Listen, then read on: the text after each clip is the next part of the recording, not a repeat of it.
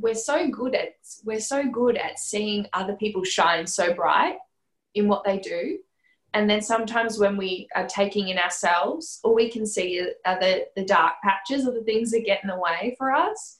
And just so, you know, and I think maybe what we can do is we can just share that positive feedback for each other more, even potentially, because, you know, you are, like, to me, I sit back and everything that you guys, I see your shining light and I see your strength and I see your talent and your brilliance.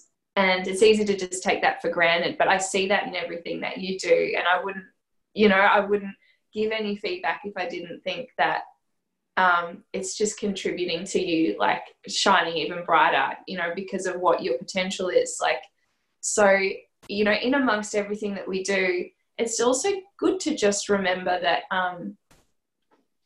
you know, I almost think what it is it's actually getting out of a territory of good and bad.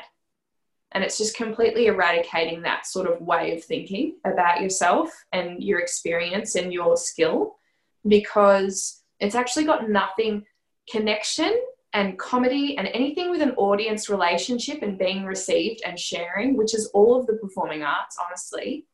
None of that is actually about good and bad. You've got technique stuff, which is like understanding skills and tools that you can use, and that develops over time. But beyond that, as artists, there's actually no good and bad.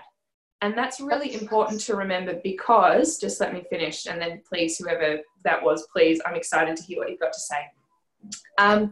It's not good and bad. And why that's important to maintain that understanding is because sometimes I won't find things funny that you guys find funny, or that you guys have created. And in your head, you're like, this is hilarious. And then I just don't find it funny, you know? And opposite, that's going to also happen for anything that I share as well. And that's going to happen for the best comedians out there. And it's important to remember that that doesn't actually define whether you're good or bad at it.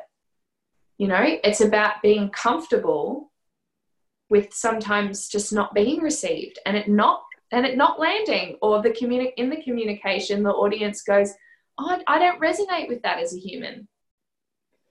You know what I mean? We can't be angry or upset about that. Like, we're all different, and that's part of the discovery and the joy of it, is that we get to learn, okay, just because this stuff means a lot to me doesn't necessarily mean that for my audience they're getting something out of it, or they're receiving it.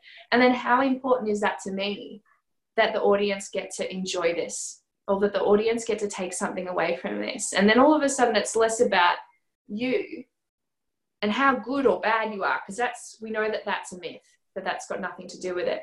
And it's more about, oh, but if I'm putting on a show and selling tickets for people to come and watch, I want them to have a good time. I want them to enjoy it. And that doesn't mean that I can't be myself or I can't share everything that I want, but it means letting go of a stubbornness to have to be every single thing the way you want to be. Does that make sense? There are certain parts of ourselves. I don't believe that any of us should ever not be ourselves. And certainly if there's things that we're passionate about and we want to share, we play with it. We play with how we communicate with that and how we want to approach that. We should never change who we are and what we want to say. But at the same time, it's a two-way relationship. And if we go into it thinking it's about us and it's about everything that we do being funny, we're not thinking about the other side of the relationship, which is the audience, and what makes them really feel good and really makes them feel really liberated and free, what genuinely tickles them, what genuinely shocks them, surprises them. Does that make a little more sense? Yeah. So to do that, we kind of have to, it sounds awful, but we have to just separate ourselves as the creators from our ego and go, the ego wants that validation and the ego wants everything to be amazing. Otherwise, the ego loves to tell us that we're shit, you know? And that's just a part of us that we just have to learn to just go, that's always going to be there, but it doesn't have to be really loud and noisy and the gatekeeper of everything that we do. We can discover the rest of ourselves, which is the part of us that's really passionate about that communication and really accepting that sometimes it doesn't land, and that doesn't mean we're bad at it. That just means that we're learning what that relationship is, and we're learning how the thing that we're passionate about and the thing that makes us laugh influences somebody else. You know, so it's more exploration as opposed to it being good or bad. So if you ever find yourself, I know that's a big rant, but it is important. If you ever find yourself in that good or bad territory, just remind yourself it's a relationship, and it's not about you being good or bad. It's about listening and learning about the other person and going, oh, if they didn't receive it, why didn't they receive it?